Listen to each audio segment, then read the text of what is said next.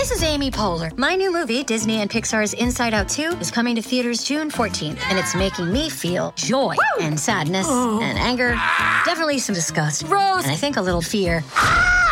But I'm also feeling these new emotions like anxiety, embarrassment, envy, and ennui. It's what you call the boredom. Okay, that one was weird. It's gonna be the feel everything movie of the summer. Disney and Pixar's Inside Out 2, rated PG, parental guidance suggested. Only in theaters June 14th. Get tickets now. This episode is brought to you by Snapple. Want to know another Snapple fact? The first hot air balloon passengers were a sheep, a duck, and a rooster. Ridiculous. Check out Snapple.com to find ridiculously flavored Snapple near you. Another day is here, and you're ready for it. What to wear? Check. Breakfast, lunch, and dinner? Check. Planning for what's next and how to save for it? That's where Bank of America can help.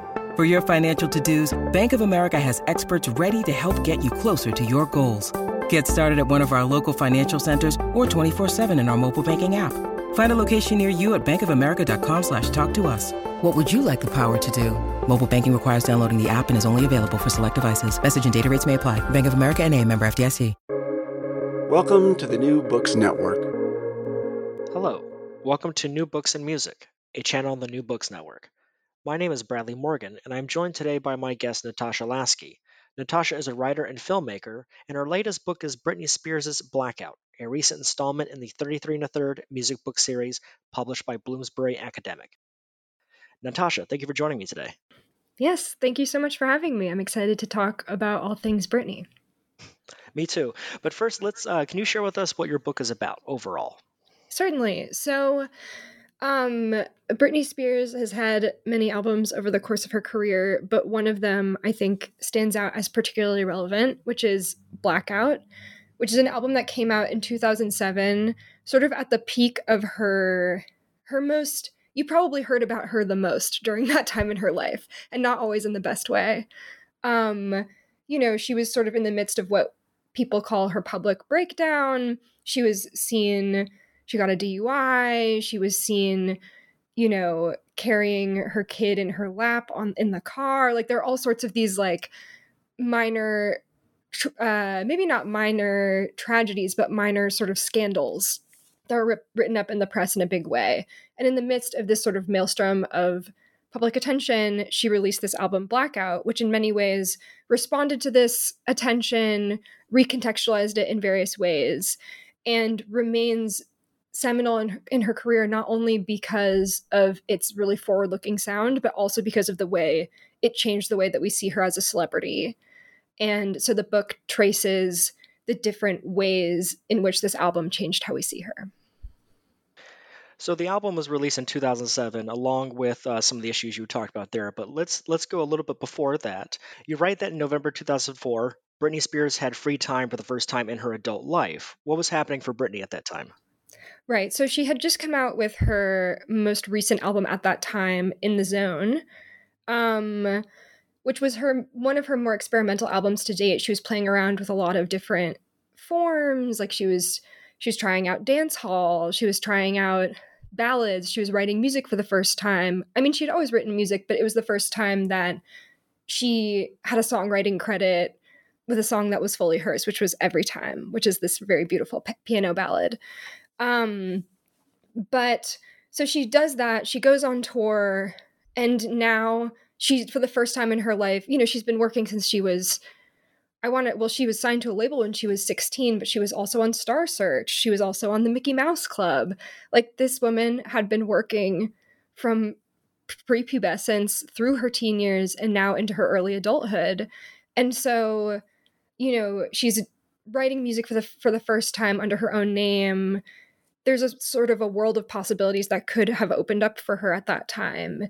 And then, sort of more importantly, she could take a break. Like, she didn't have to be working all the time. If she didn't want to be, she could date, she could have kids, she could get married. And she did do all of those things in addition to, going back to work. But for a while, in between 2004 and 2007, she didn't put out any music, which, was probably a blessing and a curse for her. And that, again, it's important to take a break, but also it allowed the press to really seize upon her personal life in a way that was not always the most positive thing. So, in those early years of her career, she was seen often as a soft spoken and polite teenage girl, the Hmm. embodiment of the girl next door trope. However, she challenged those tropes in the studio. Can you talk more about that? Well, I mean, so I think that she was always incredibly ambitious and very clear-headed about what she wanted when it came to what she wanted her music to sound like. Her collaborators, Max Martin among the most famous, who is this sort of super producer from Sweden, who's, if you think of pretty much any top 100, top one hit of the last whatever, like 20 years, he's probably produced a good chunk of them. And he frequently described her as a genius just because she had this sort of preternatural ability to sort of know what she wanted her voice to sound like. She was a great curator. She picked really interesting producers. She often wanted to experiment. Like you think about a song like Toxic, for example, which incorporates like a string sample and surf rock guitars and these kind of low pulsating synths, and you're sort of like, what, this is all the same song?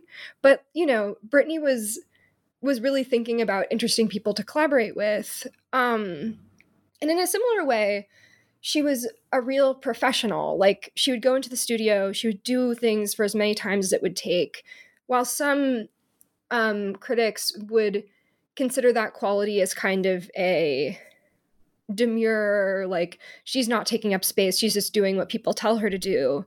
In actuality, the people that she worked with, when you listen to interviews with them, they are like, this quality is not that she's a pushover. It's just that she's really good at collaborating with people. And I think that skill is really undervalued in, the history of pop production. It's incredibly undervalued when you especially consider her origins as an artist, because you write that Britney's talent occupied a point in time within the pop landscape where labels were looking for divas to follow the likes of Toni Braxton and Mariah Carey.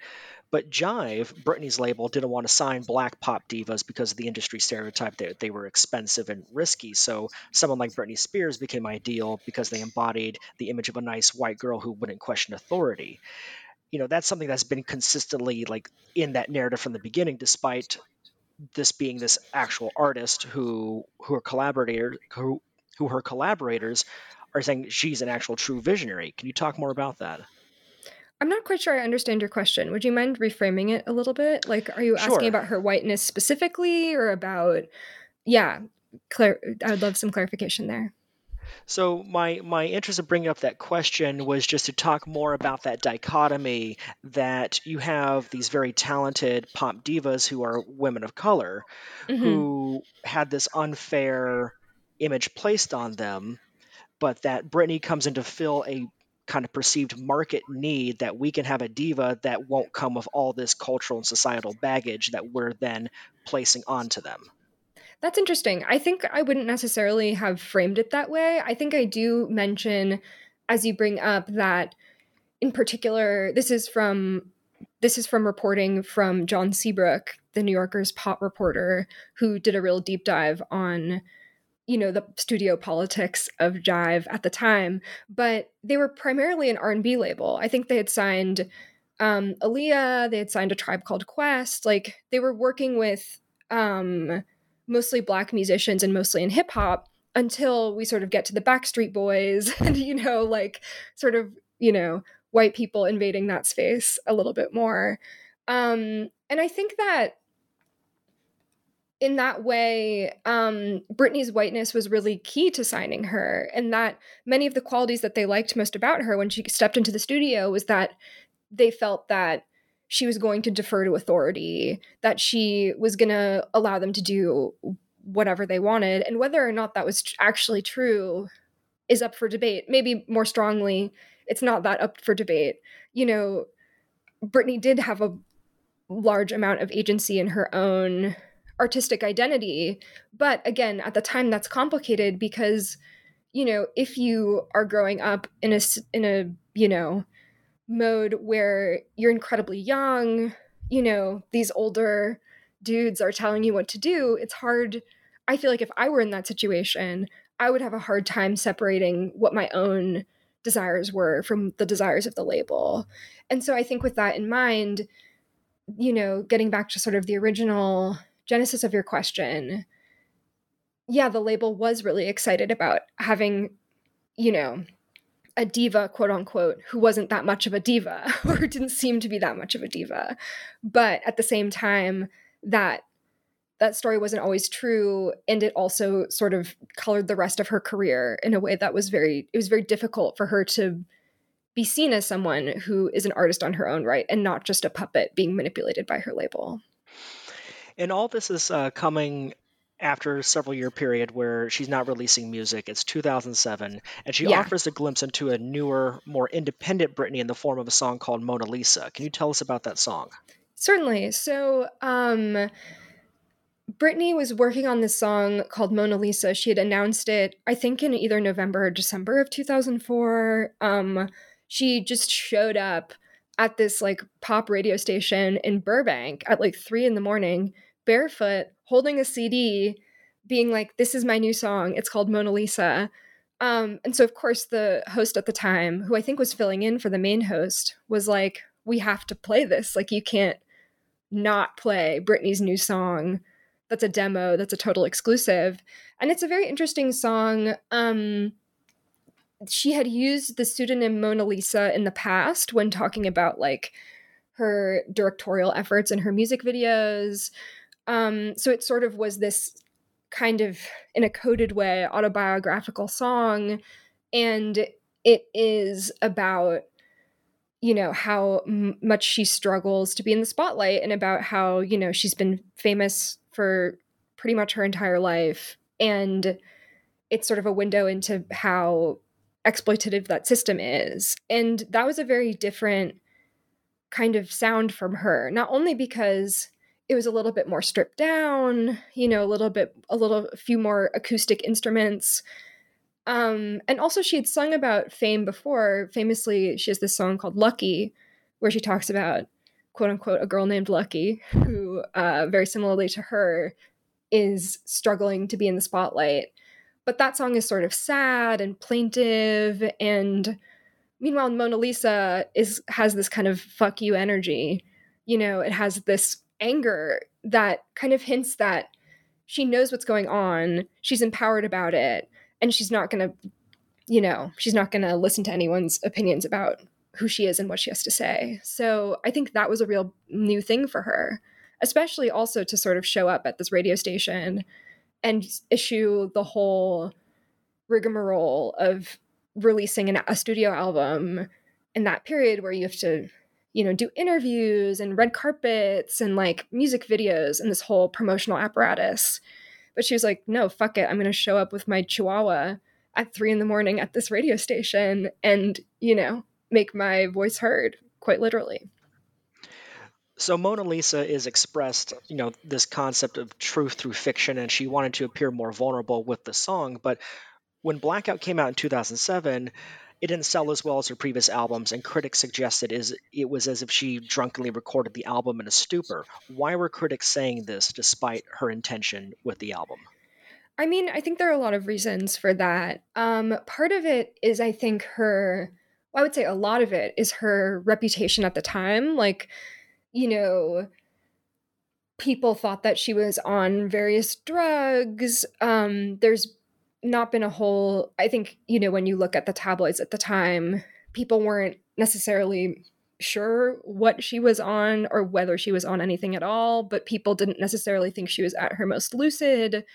And, reconciling this confident album that's very self-aware and very forward-looking with the person that they were seeing on the cover of tabloids and on TMZ was difficult. And so it was easier for them to be like, Britney wasn't even there for the recording of her album. It was all her producers and she didn't do anything. And I think the other thing that really contributed to that narrative is sort of what we were talking about before, right? Where there wasn't a lot of precedent.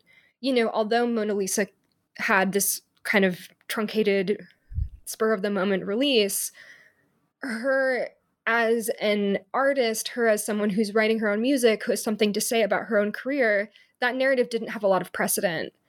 Just in the way that people were thinking about pop music more broadly, as pop music became more industrialized and producers kind of took over as the auteur figures in pop music, like Timbaland, like Pharrell, like Max Martin, and then also with Britney specifically, because she was thought of as sort of this ditz, very wrongly.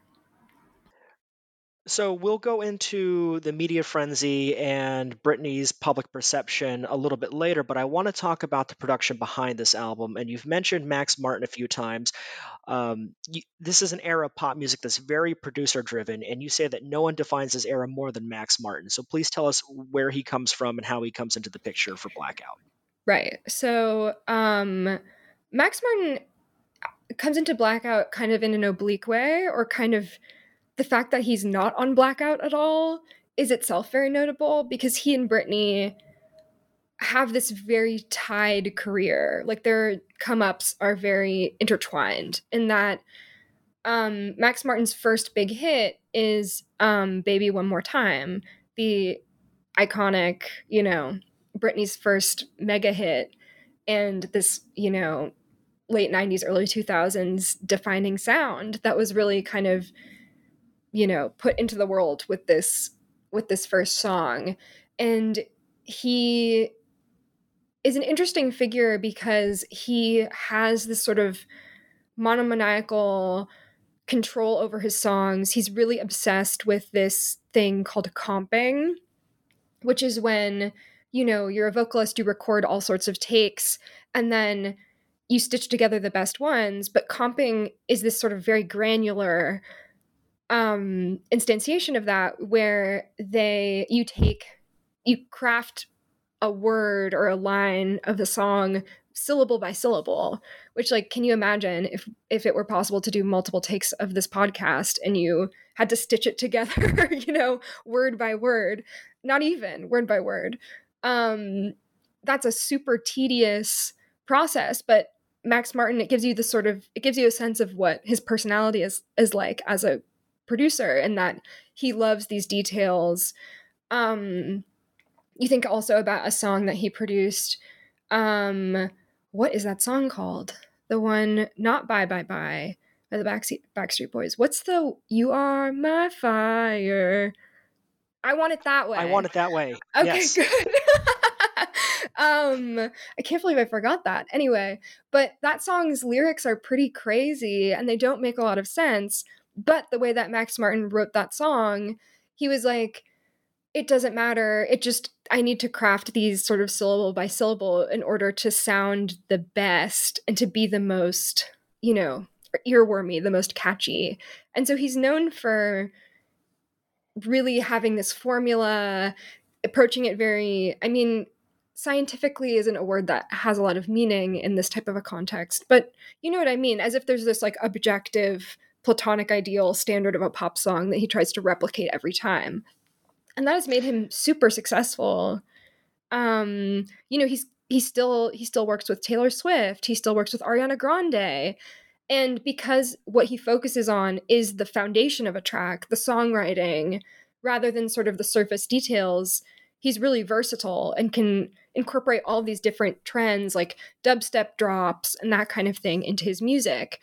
And so as he became more and more successful over the course of his early career, if he was considered the monomaniacal auteur producer, that left Britney in sort of a more deferential, subordinate position. And I think critics used that dynamic, even though it wasn't always historically accurate, as a way of sort of discussing their fears about, well, if the producer has all of this power, what does that mean for the artists themselves? Do they matter? Are they just little sound waves that people manipulate? And I think in that dynamic came to inform pop music more broadly. You write about Max Martin extensively, not just his contributions to pop music or this album, but to the concept of like a producer as auteur, and you draw parallels between him and Phil Spector, which is rather alarming, considering that the latter was convicted of murder. Certainly. Right, but you exemplify. You say they exemplify the idea of being control freaks with tendencies that led to dangerous consequences for young women. And there's a great quote from your book that I want to read, and it's, quote, "This paradigm proffers a woman's life as raw material that a man must transform into art, that any woman in the spotlight has a man behind her pulling the strings," end quote. So despite that work and that level of commitment and that kind of over controlling dynamic, it was Britney who bore the brunt from critics. Why? Well, yeah, I think, to be clear, although I do draw this parallel between Max Martin and Phil Spector, Max Martin seems like a very lovely person and has no history of abuse that I know of. So I by no means am accusing him of any of that. Um, I think I use that comparison more to say that this dynamic has in the past kind of exemplified actual abuse, which is, very literal in the sense of Phil Spector. And so I think, again, I think whether or not, like, if Baby One More Time was not by Britney Spears and was by, like, say, TLC, which is who the song was originally pitched to, would we still have this, narrative that was really apparent in criticism around Britney at the time, that Max Martin was the auteur, Britney was, being disempowered? I'm not sure. I mean, I think, the fact that she was so young, the fact that she was very sexual, it seemed, in her music and in her public image, I think that made people really uncomfortable because she was a minor and it was sort of unclear how much this was her idea. And so I think that got mapped back onto her music in a big way, in ways that are both, I think, fair and unfair. I think the thing that feels like the most clear kind of realization of the fears of exploitation that critics had was the relationship between Dr. Luke and Kesha, in that it is alleged that Dr. Luke raped Kesha and, had all sorts of control over her body and abused her in these various ways. This trial is still very much up for debate in a big way. For what it's worth, I do believe Kesha and what she said, and, it's shocking to hear, but there is a way in which this dynamic, Dr. Luke was Max Martin's protege, and the thing that he did with Britney, which is scoop up this young woman, unknown, and sort of make her a star, but in a way that preserves his power, that dynamic was exploited into horrific ends with his relationship with Kesha. And so I think it's a complicated thing where it's like in Max Martin's case, this dynamic that could turn into abuse was not realized, but in his orbit there was this precedent. It's all about elements of control, and you touch upon a couple of different things there that we will get to later on, such as Britney's sexuality and the projection of it, as well as how the system changes to apply control over a woman's autonomy, because there's a lot of great things I want to talk with you about there. Of course. But this idea about proffering a woman's life as raw material, one of the raw materials that you write extensively about Britney is her voice, not just in a kind of existential sense, but literally her actual voice. And behind the production of the album, the first chapter, you open with discussing a speech psychologist's study about a way some teen girls talk called vocal fry. Can you tell us what vocal fry is and why critics and pundits in the media and even parents were upset by vocal fry? Yeah. Vocal fry is when at the end of your sentences, typically, you lower your voice and you can hear the vocal cords kind of flutter. I'm sure we've both done vocal fry over the course of this interview, but and I don't know if I could replicate the sound on purpose, But I think I even kind of just did it. Like it's like this dip down is kind of a growly, rough texture.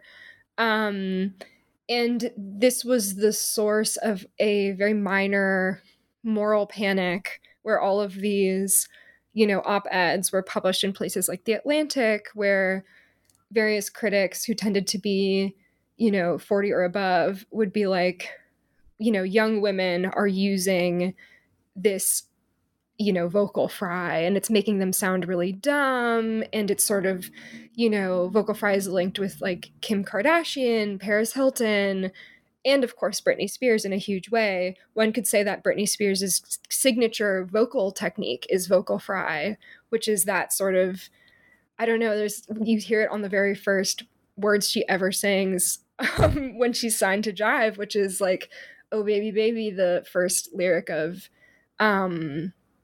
Baby One More Time.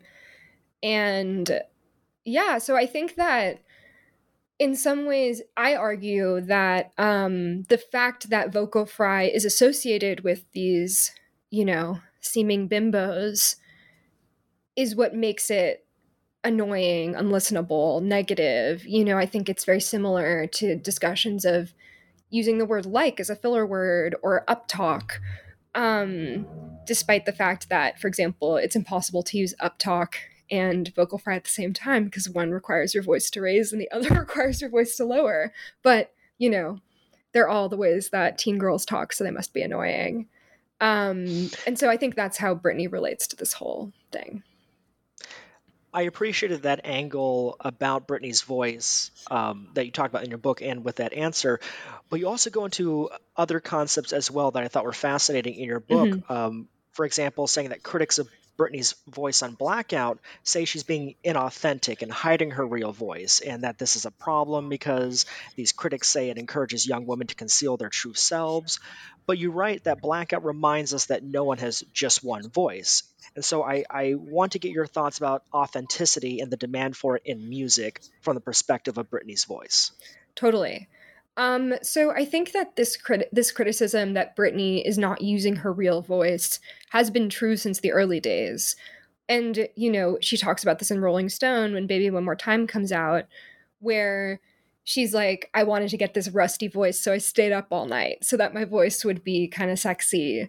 And you can see if you listen to or you see videos of her on Mickey Mouse Club, on Star Search, she has this super deep kind of Toni Braxton voice that is totally anathema to the voice that she uses on the rest of her discography, which makes people have these kind of conspiratorial attitudes that, she has this real voice that she's concealing, that this isn't the real her.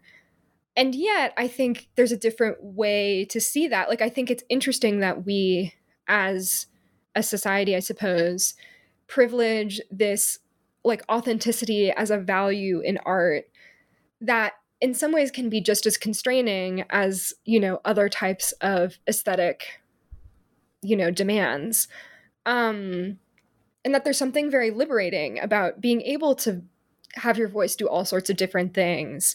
Her breathiness on I'm a Slave for You, or, her falsetto in Toxic. Like, she's a chameleon. She can do all of these different things. That doesn't necessarily mean she is inauthentic or she's unable to sing. It means that she's excited and experimental. And I think in a similar way, criticisms of vocal fry, like we just talked about, are not acknowledging the fact that vocal fry is expressive rather than, concealing. Like, it's fun to use different qualities in your voice to play up different emotional registers or different connotations. Like, it's part of the joy and the art of speaking and singing. And so I think it was important to me to draw out how those types of decisions are artistic in themselves. And I think it's particularly applicable to Blackout because Blackout uses very intense vocal modification, a lot of autotune, a lot of, very digital sounds, and that her voice often sounds very robotic. It sounds kind of inhuman. And people were very quick to be like, this is inauthentic, she can't really sing, blah, blah, blah. But, you know, this wasn't necessarily pitch correction. This wasn't, reparative. Rather, it's expressive and it does a certain kind of aesthetic work. So it seems that regardless of Britney's talent and the criticisms about her voice or the production of the album or what have you, during this time she's having a very public mental health crisis. And it seems that the reason why she may be a product of that time is that at this time the internet was a boon for the business of celebrity culture, with social media and gossip blogs becoming an increasing presence. And this is something that you explore extensively, this idea of raunch culture and celebrity culture at that time. Mm-hmm. Can you tell us more about that, and in what ways was that negatively impacting Britney's career? Totally. I mean, so I think the explosion of paparazzi photography, of tabloids, of sort of celebrity culture in the early aughts, and I guess throughout the aughts, I tie back to a series of different things. Part of it is the internet, as you mentioned, where it was this new frontier where traditional media was struggling to get a hold on, or a struggle to effectively profit off of. And so it allowed kind of new upstarts like TMZ, although that had a lot of corporate money behind it, and, you know, more famously Perez Hilton, to really compete with these legacy media outlets in this kind of unprecedented way. And so there were all of these little guys and big guys fighting for the newest information about any celebrity, no matter how granular it was. And also because you could now be exposed to celebrity culture at all times from any device, from any, you know, on the newsstands, in the TV on the bar, you know, on your computer, they were able to profit off of your attention in new and surprising ways that are less surprising now, but were surprising then. And at the same time, or a little bit before that, there was a series of conglomerations between like Disney and ABC and Viacom CBS and all of these different things that also allowed for this huge boom in celebrity content, because they were trying to promote synergy across their different properties. So you'd be watching CNN and you'd see, you know, tabloid-sponsored Britney content. And you'd be, you know, if you're someone who considers yourself a serious person and likes to watch the news and doesn't want to be exposed to celebrity content, it's easier to think that, you know, they're everywhere and America's in decline because all they care about are, you know, blonde women and what they do. And so that is sort of one sphere of things. And I think raunch culture is really able to take off the ground, which by raunch culture, I sort of refer to this boom in media and, you know, celebrity around, I want to say sluts, but in a positive way, perhaps, or like bimbos, maybe more accurately, like Paris Hilton, Britney to a certain extent. How to Make Love Like a Porn Star by Jenna Jameson comes out around this time. Playboy as the Playboy Bunny reality show, which name I'm forgetting, but Playboy as a brand blows up in this new and exciting way. Porn is more available than ever on the internet.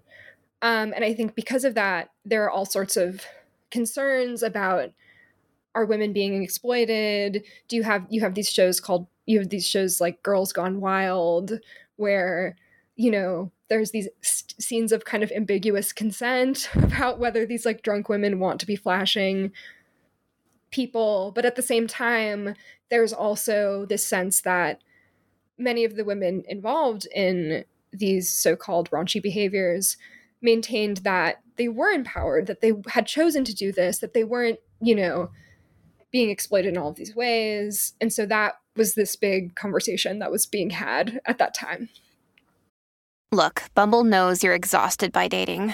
All the, must not take yourself too seriously, and 6'1" since that matters, and What do I even say other than, hey? Well, that's why they're introducing an all-new Bumble, with exciting features to make compatibility easier, starting the chat better, and dating safer. They've changed, so you don't have to. Download the new Bumble now. When you need mealtime inspiration, it's worth shopping Kroger, where you'll find over 30,000 mouth-watering choices that excite your inner foodie. And no matter what tasty choice you make, you'll enjoy our everyday low prices, plus extra ways to save, like digital coupons worth over $600 each week. You can also save up to $1 off per gallon at the pump with fuel points. More savings and more inspiring flavors make shopping Kroger worth it every time. Kroger, fresh for everyone. Fuel restrictions apply. Well, it's really fascinating to look back in hindsight when you write about that in your book, because we're talking about 2007. It's almost 2023 right now, and we've seen how just pervasive toxicity on the internet has been, with its influence in fostering white supremacist and Christian nationalist views. But we've also seen how social media can break down the barriers and how artists connect with their listeners and their fans. And we'll be talking about Britney's conservatorship much later, but I want to get a sense of how her relationship with the media, especially experiencing such a traumatic event at the boon of social media, how that's changed 16 years later. That's so interesting. So I think the first thing to note is that Britney has always been a little bit ahead of the curve in terms of using the internet to connect directly with her fans. In 2006 and a little bit before that, from I guess around 2004 to 2006, she had a blog called Letters of Truth, where she talks about, she just sort of, if you're in her fan club, you can pay like $25 a month or something like that to get to read her unfettered thoughts. And she writes little poems about various things in her life. Like she writes about her Thanksgiving. She writes about how much she hates her label, which is kind of crazy because you just get a sense that they're not really monitoring that because they would normally want to shut that down. And then she also had this reality show, very short-lived, with her ex-husband, Kevin Federline, called Chaotic, which a very appropriate title, which was basically a vlog. Like there were confessionals, I suppose, but there weren't camera people. She filmed the whole thing. She turns around her digital camera to see her own face. And it is really kind of fun to watch if you don't think about all the bad things that happened afterwards, and that you see sort of a more unfettered Britney who is interested in sort of shaping her own narrative for her own fans in a way that was very ahead of its time, pre-social media. Then as, these large conglomerates and these tabloids came to see her as profitable, as someone who people are very interested in knowing about on a moment by moment basis, that story gets ripped out of her hands and is now being controlled, or was at the time being almost entirely controlled, by people who did not have her best interests in mind at all and who saw her as sort of a cash cow. There's a statistic I cite in the book that I don't totally remember off the top of my head, but photos of Britney generated millions and millions of dollars, or like, tens of thousands of dollars per photo. Like people, that shit was gold. And, there are all of these quotes from people who ran tabloids at the time who are like, we rely on Britney for X% of our income, just her. And so when you're being used in that way, it's hard to have a good relationship with the press. And I think to this day, all of these documentaries have come out about her that are ostensibly very sympathetic, but she's like, just move on, stop talking about me, I'm done. And I deeply get that. In some ways, people ask me, oh, do you want her to read the book? Like, do you think she would like it? And I'm like, if I were in her position, I would never want to read anything that's been written about me ever again, even though I think my book is very positive towards her, since that is how I feel. And then now she uses social media in a huge way. I think a very chaotic way, as many people would probably agree. But it is it is interesting to see her kind of return to how she was when she was 24, 25, and just starting to communicate with her fans more directly. So, in the spirit of Britney's relationship with paparazzi and what you were saying earlier with other aspects of raunch culture, such as Girls Gone Wild, you explore the concept of consent in your book extensively. And despite being a sex symbol, the public didn't seem to accept that Britney was not always willing to be photographed in a way that validated her critics. So I was wondering if you could tell me how and why the media systematically failed to recognize consent at this time. I guess, in other words, how did this fit into the overall culture of that era? Yes. So, yeah, as you say, I do draw a comparison between the conversations around sexual consent that arose during this peak raunch culture time and also the, ambiguities of consent around being photographed, around being in public more broadly. In that, I think there's kind of an understandable but troubling lack of nuance between how people make decisions, how those decisions change moment to moment, and how that affects whether or not they feel like they have agency over their decisions, whether or not they feel like they can make decisions with informed consent.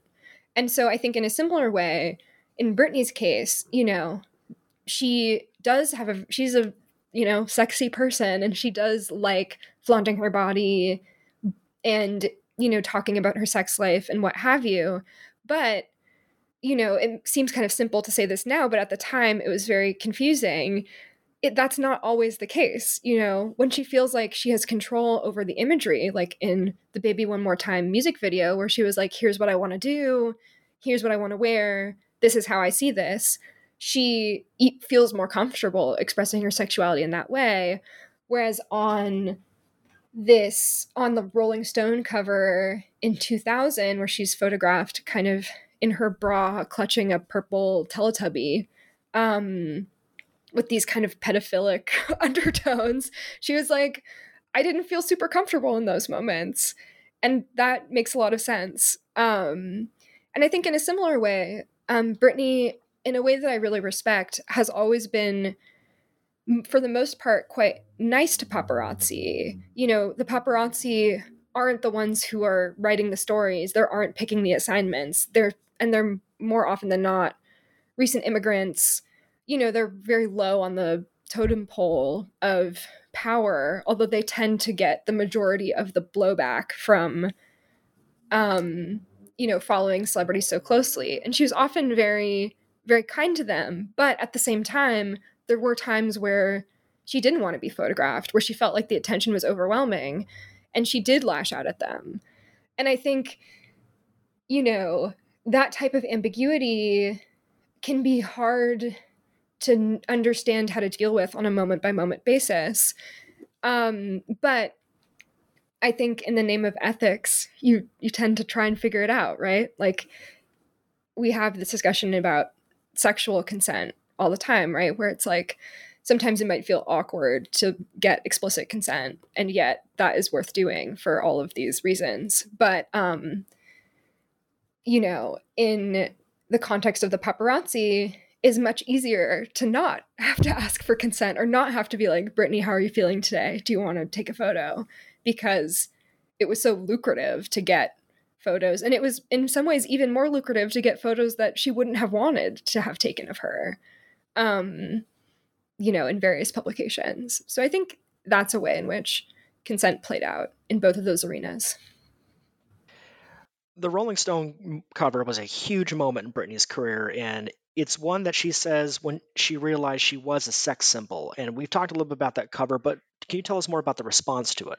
I mean, I think that image is a pretty weird one to come back to. I think like people often have called her, Lolita-esque in her,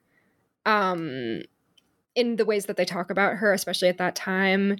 And I think, forgetting that Lolita was an exploited character, and so I think, it's uncomfortable to sort of confront the ways in which we sexualize minors. head on in that way. And I think that shock value was very profitable for Rolling Stone, and perhaps in some ways for Britney herself, although it, I would probably argue that the costs outweigh the benefits in that regard. But yeah, I think it sort of was the beginning of a pearl clutching parent response to Britney, in that, because she has always had such a huge fan base, and especially at that time, of young women, parents were like, oh no, our young daughters will be sexual in this way that they're not ready for, or that will be bad for them in the long run. And they would sort of blame Britney for that, while ignoring these larger structural concerns. Yeah, the larger structural concerns are very important to keep in mind, because this Rolling Stone cover exemplifies that Britney is often seen in very conflicting dichotomous terms. She's seen as both a teenager and a career woman, bimbo and good Christian, corporate tool and artist. And it's her sexuality that dominates much of this conversation, and with such a moral intensity. We're talking about a media system that is much larger than Britney and is beyond Britney's control. So why was Britney the one who was criticized by parents and pundits despite that exploitation? Well, I think that these ambiguities around consent, these ambiguities around, how she's influencing younger people, and also these larger conversations about what does it mean to be empowered, what role do white women play in society? Like, are they girl bosses that can do anything, or are they still like an exploited class? Of course, the answer is probably both. But those, the ways that we've always used famous people as these examples, or as these actors that enact these moral questions that we're grappling with as a society. We felt this way about Elizabeth Taylor. We felt this way about all sorts of people, Marilyn Monroe. These people, often women, become these flashpoints for these larger debates that people are trying to figure out in a broader sense. And I think Britney became that for, how we talked about celebrity and sex in that amount of time. And, it became immensely profitable to use her to talk about those things. And so people just did it over and over. Yeah, it's absolutely true that the system and how it tends to categorize and classify people does change. And I think that since Britney, many artists have come along who have been praised for their embrace of sexuality and even fluidity in sexuality and gender. Lady Gaga comes to mind as a very popular example of that. And I want to get your thoughts on what changed in the system to make these criticisms shift away from that.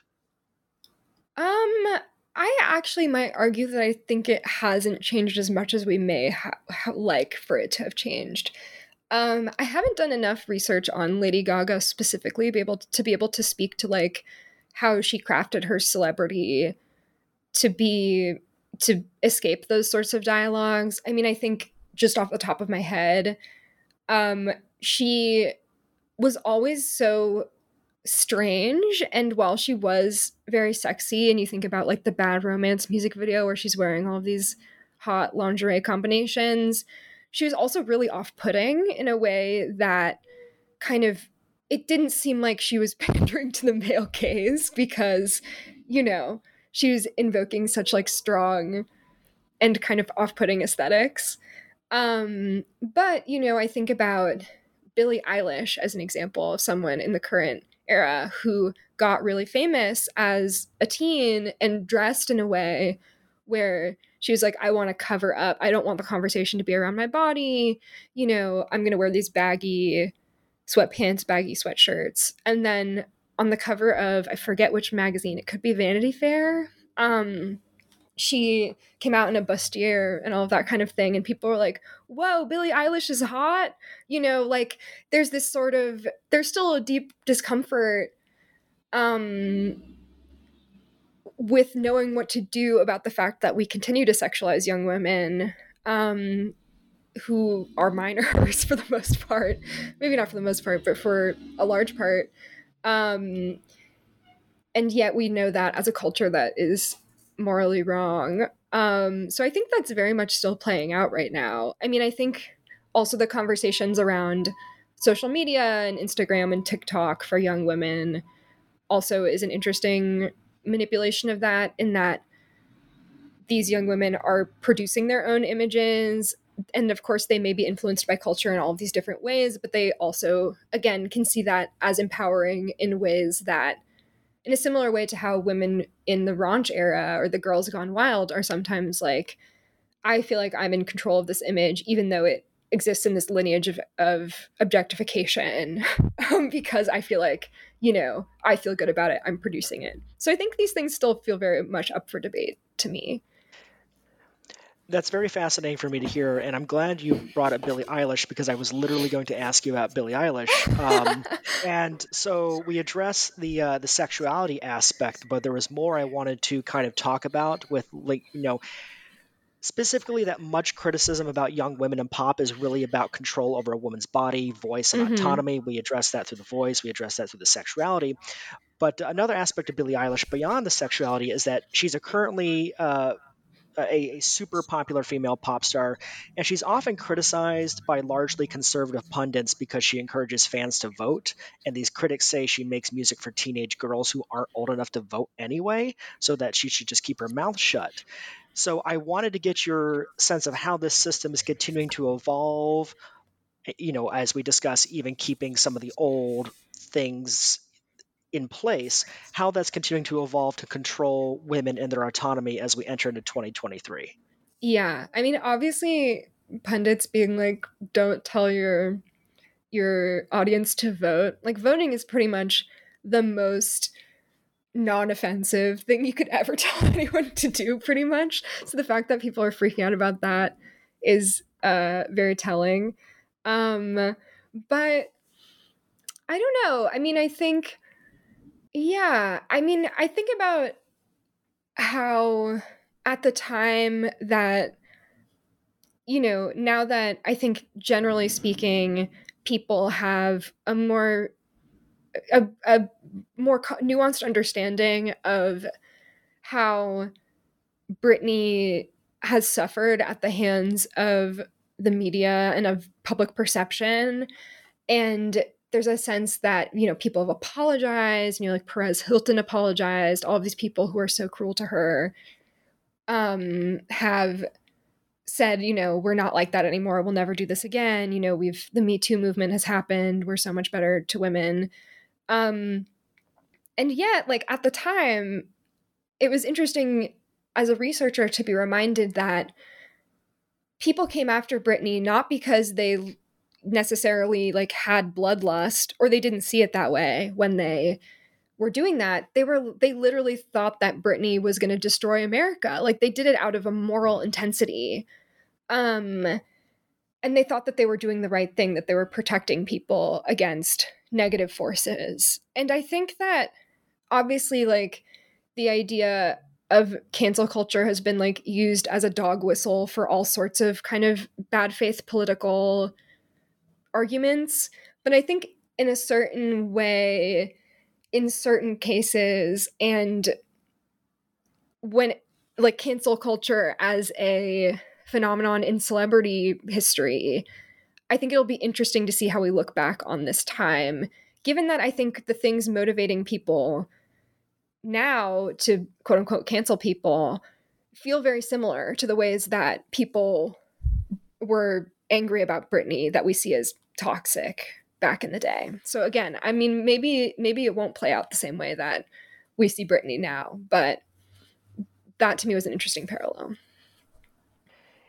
It is worth noting that these people have apologized, but they certainly profited of a larger system that does continue to exploit people, and it's certainly really important to keep that in mind. That apologies can only take you so far, that these changes have to come from a deeper systemic root level. Yeah. And I mean, I think I think something that I really like about the community of Britney fans and of thinking about Britney being one of many people who think about Britney semi-professionally, is that people are very rigorous about like, what are you gaining from talking about Britney? Like, do you like, I forget, I think like on one of the comments on one of the documentaries that got released, Sam, Britney's husband, was like, so are you going to donate that money to people who need to be released from their conservatorships? Like, people are very kind of these questions about who's profiting off of what. Like, many fans I spoke to were like, I don't buy Free Britney t-shirts because why would I give that money to some rando who's using it to profit? Like these, and I've had to answer to fans where they're like, why should we listen to you? Like, what are you gaining from this? And I'm like, yeah, I'm on this podcast because I wrote this book. Like, I am gaining something from talking about her. But, it's this ethical question that feels very out in the open in a way that doesn't really, it doesn't feel the same for other celebrities. I think it would be interesting to see how that gets brought into how we talk about other celebrities. So sure, yeah, you stand to gain, from this because it's something that you wrote a book about, but you are an expert. And the reason why you wrote this book is because you are an expert and you're using that expertise to create an effect that you want to have. In this case, it's you want to bring an artistic awareness to Britney Spears as someone who is beyond what the media has painted her for so long, and that's an incredible thing. So don't diminish yourself for that. No. I mean, I think no. Go for it. Sorry, not to cut you off. Because ultimately, we've seen how control has been a consistent presence throughout Britney's career. And the year after Blackout was released, she's forced into a conservatorship that lasted for 13 years. It ended late last year. But it's precisely the work of people like you who has brought that awareness and real cultural shifting conversations to how we perceive and respect someone's autonomy. So kudos to you for being a major part of that. And can you tell us more about the conservatorship and what exactly it meant for Britney's image? Yeah, I mean, I appreciate that. And I think that, of course, I think that to the extent that one does ask those questions about what you have to stand to gain from writing about something, it's not necessarily as a means of saying like, you can't, or whatever.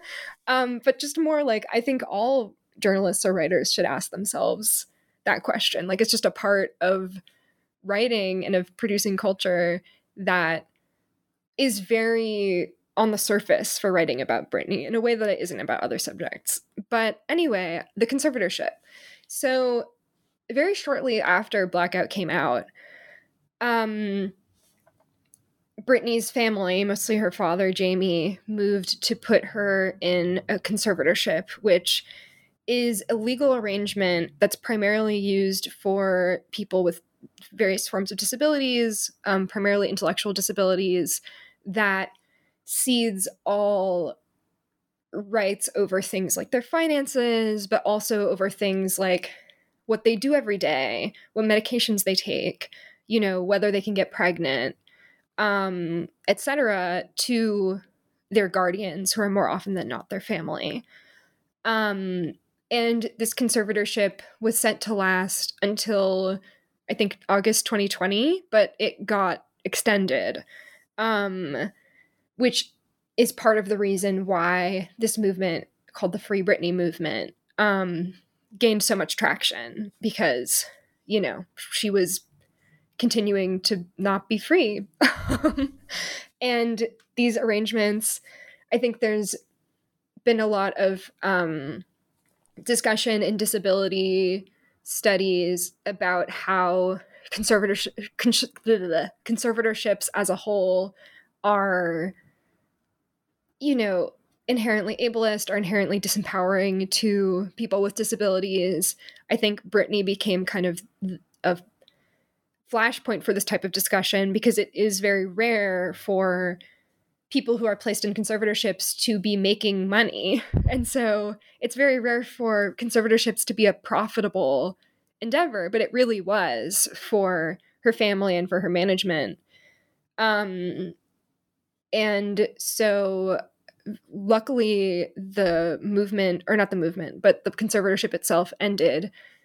But, you know, she was denied all sorts of rights for the last 13, 14 years, which has been horrible.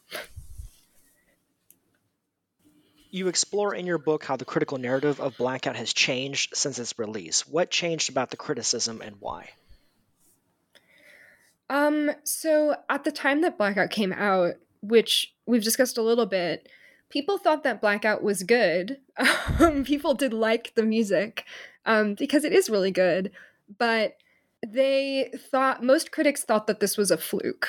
Like, in the trajectory of Britney as a person and as an artist up until that moment, people were like, we are at the nadir, like we are in rock bottom. You know, the Associated Press prepared her obituary. Like, people thought that this was going to be the end. And so Blackout became kind of a stop along the demise of Britney, in that they were like, you know, her songs, there's a certain expectation that when a pop star does something quote unquote wrong or controversial, they put out like an acoustic song where they're like, I'm sorry, I'm this way, or whatever, that like using the sort of aesthetic hallmarks of vulnerability to respond to them. But Blackout doesn't do that at all. Like, Blackout is like, I love to drink, I love to have sex, I love to party, you know, kind of flying in these criticisms' faces. And so I think people didn't really know what to make of it. And so I think the dominant narrative was, okay, well, there's this album out, it's pretty good, but this is a fluke. This is just, you know, her producers doing this. Britney herself couldn't have had much of an impact on it. Whereas now, I think partially because Blackout has been so influential, in that many of the things that people found alienating about Blackout at the time, like its vocal modifications that we talked about earlier, its production was very digital, like there's not a whole lot of acoustic sounds on the album, a lot of synths, and that it's club music, which is dance music. It's you know, and that wasn't necessarily a real, you know, electropop wasn't, and dance pop wasn't what was really popular at that time. So I think with all of those things have totally changed now. Like, people use auto-tune in an artistic way all the time. People use the hallmarks of electronic music, like dubstep drops and all that kind of thing, often. And then you even have avant-garde movements like PC music and like hyperpop, which take these kind of qualities that Blackout has, like, you know, hyper pitched up or pitched down vocal modifications, or these really kind of like sharp, alienating synths, and make it this broader kind of avant-garde sound. And I think with all those things in mind, people felt prepared to understand that as this forward-looking aesthetic rather than as this fluke.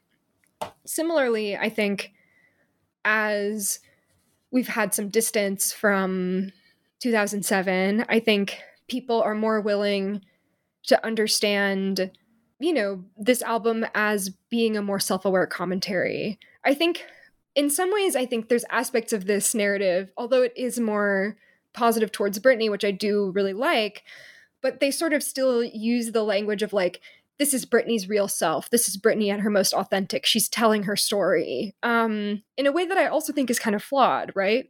Because she didn't write pretty much any song on the album. I think she wrote on one, even though she executive produced it. We don't really know what that means necessarily. Like, and we don't know, it's hard. I think when you look at the records of what studio time was like and how she couldn't be there all the time because she was dealing with so much, you know, I think it's hard to argue, given what we know, that this is like her telling her story on her own terms. And so I think in some ways I wrote this book to sort of reconcile these two really different narratives and to tell a story about Blackout that feels like it can honor both things and tell a more complicated story about Britney's agency and about how agency manifests in pop music more broadly. So I personally know how frustrating it can be when people don't appreciate a work of art of its time, especially when the reasoning behind that could be misogyny, sexism, or even when we talk about the album in the context of club. There's certainly a queer phobia in that as Of well. course. How do you personally feel about Blackout's critical narrative changing? I mean, I think I alluded this to a little bit to the last question.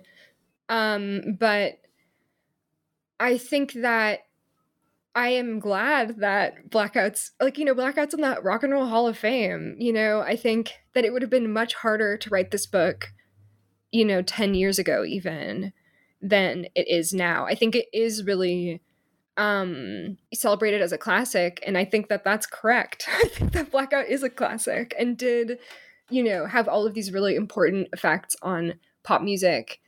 I think what you mentioned about homophobia and queerphobia is also really relevant in that at the time people were like, this is an album for the gays. Like, they're only playing these in West Hollywood clubs. Like, those are the only, demographic of people that still like Britney. And that was an insult. Like, that was and now that would be unthinkable. You think about the new Beyonce album, which was written with a queer audience in mind and mining queer history and celebrating queer culture, particularly, disco and all of that. And in some ways, now there's this whole discussion about queer baiting and about people, dropping gay hints for profit. That is really insane to me how much that's changed from when Blackout came out. And it was with Blackout that Britney became kind of a queer icon, like Judy Garland or what have you, which I also think is really interesting. But I think that's also another thing that we haven't talked about yet, but a reason why I think it's heartening that Blackout has become more critically acclaimed over time. So the homophobia and queerphobia and that the criticism that Britney Spears' music was only meant for the gay community is something that you explore in your book. And you kind of profile several different fans, one of which who does subscribe to that notion, another which who views Britney Spears as a train wreck and only train wrecks listen to her music. Can you talk about those fans that you profile? Yeah, so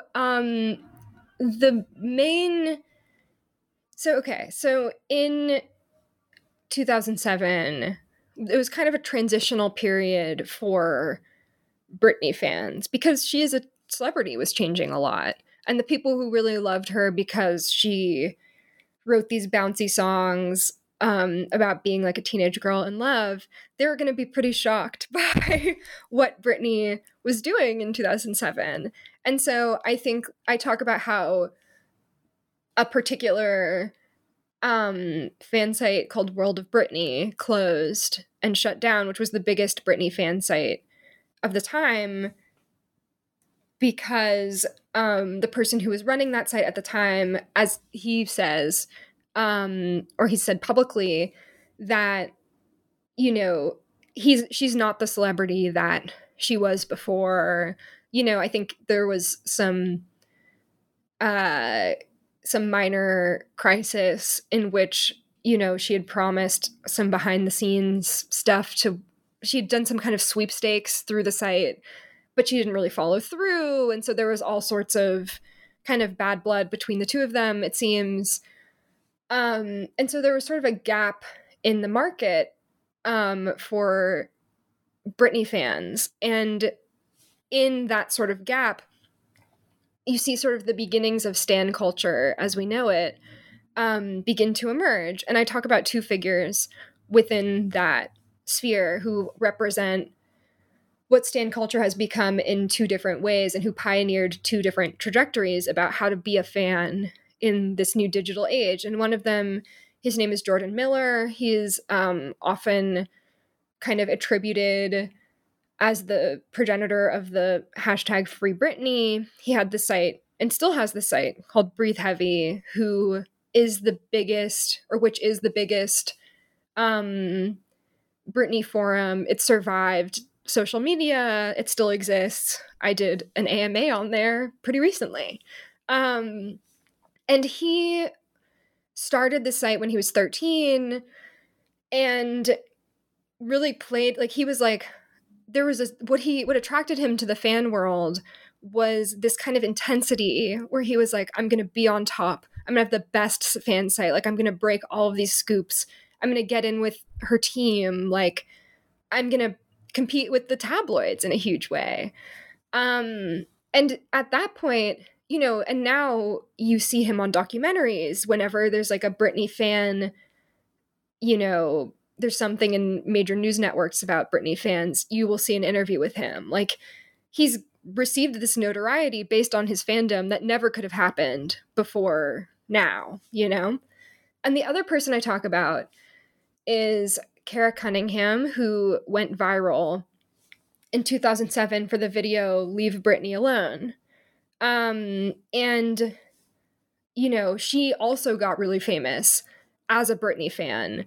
And because of her fandom, but unlike Jordan, she was visibly queer. It was pre her transition. And so she was presenting as more femme, but in a way that didn't align with people's expectations for femininity at that time. So she was subjected to a lot of transphobic abuse, from major media, from people on the internet. You know, she was really torn apart in a huge way. And now many of the things that the ways that she spoke, the sort of slang that she used, like her unapologetic queerness and kind of affront to traditional norms of gender and sexuality, are huge hallmarks of how we think of stans today. And yet, you know, she was not treated as the kind of touchstone that she was. So I think the fact that these two fans I feel like Britney served as this bridge between the stan culture that we know now, between the stan culture that we know now and what fandom looked like in the early internet. There's so much more I want to explore with you on that because it's incredibly fascinating. But, you know, certainly we want people to read the book because, you know, that's we a gotta lot of save things to some. explore. Yeah, absolutely. It's a fantastic book. So after a whole litany of really tough questions, we're going to end on one more. What's your favorite song from the album? Oh, amazing. Okay, so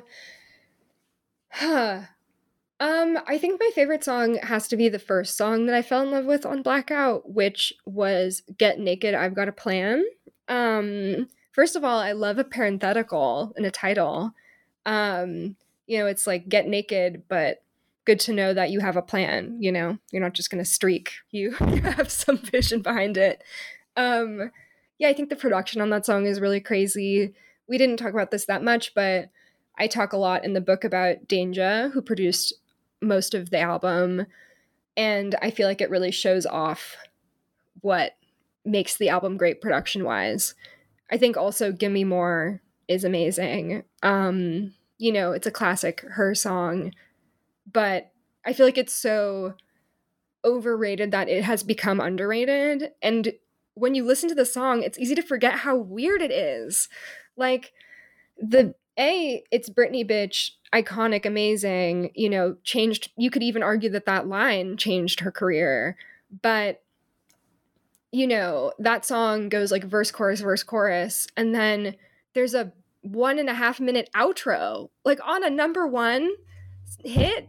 That's insane. Like, no songs are structured like that. You know, it's certainly not, you know, Baby One More Time or the Max Martin hits, you know. So I think I would pick those two as my top two from Blackout.